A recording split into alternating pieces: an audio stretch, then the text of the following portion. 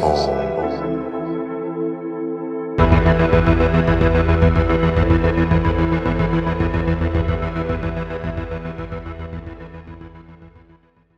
what's up, listeners? My name's Tyler, and you're listening to Horror is Home podcast. Today, I'm going to be discussing the second episode of the Amazon Prime Video original series, I Know What You Did Last Summer. Last week, I did a discussion on the first episode, so check that out to get details on the story so far. I'll do a quick summary for the first episode, then take a break before we go into the plot, so here's a spoiler warning to come. In the first episode, we met Lynn, who was returning home after a year away at college. She comes back to town, and there's some obvious tension between her and her father. Back at home, she discovers a goat's head and a message written in the closet saying, I know what you did last summer. Flashback to the summer before, Lynn is at a graduation party where she meets her friend group that consists of Margot, Johnny, Riley, and Dylan. We also meet Lynn's twin sister, Allison. The two sisters have an intense argument and go their separate ways. The friends join Lynn in her Jeep and take to the road. Amongst several distractions and all being intoxicated, they hit something. They get out and discover Lynn hit her own sister, Allison. The group debates on their options and ultimately decide to hide her body in a cave, waiting for the tide to wash her away. Riley believes she hears a breath as they're leaving, but says nothing. We see more of the argument between the sisters and discover that Allison took Lynn's jacket. So the friends got in the Jeep, thinking it was Lynn, but it was actually Allison. So Allison hid her sister Lynn, and then they dumped her body in the cave.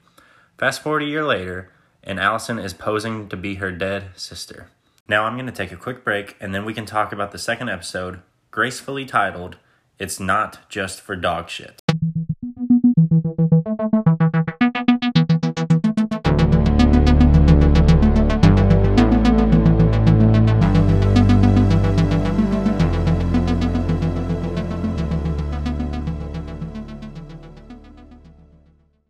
The second episode begins with a shot of Lynn dancing and then her running along the road the night that she was hit. Her sister Allison returns home and her father Bruce can tell it's her, not Lynn. She cries and the scene transitions to modern day with Allison in a room, startled by the bloody goat head in her closet. Her dad comes upstairs to check on her but is still calling her Lynn. She quickly shuts the door to keep him from seeing the cryptic message in her closet.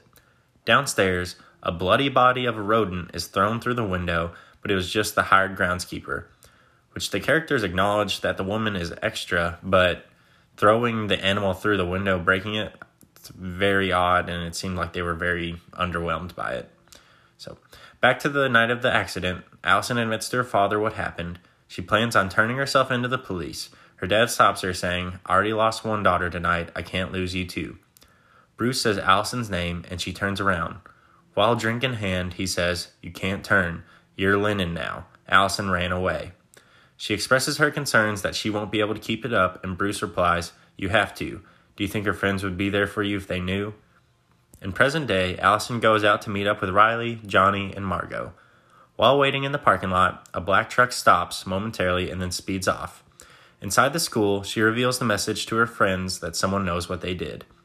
Johnny wants to go to the police, but everyone else refuses. There's immediate turmoil in the group, and they list Dale and Dylan as possible suspects. After the group separates, Johnny and Margot have a conversation where she apologizes for being bitter about Johnny going to a different college. In the parking lot is also Margot's security, Kyle. Allison arrives at a shop and sees the black truck that followed her, parked outside. There she sees Clara holding a basket. She was the woman we saw on the cliffside the night that they hid the body. She goes inside and talks to another woman who turns out to be Dylan's mom, and she then goes out back to find him.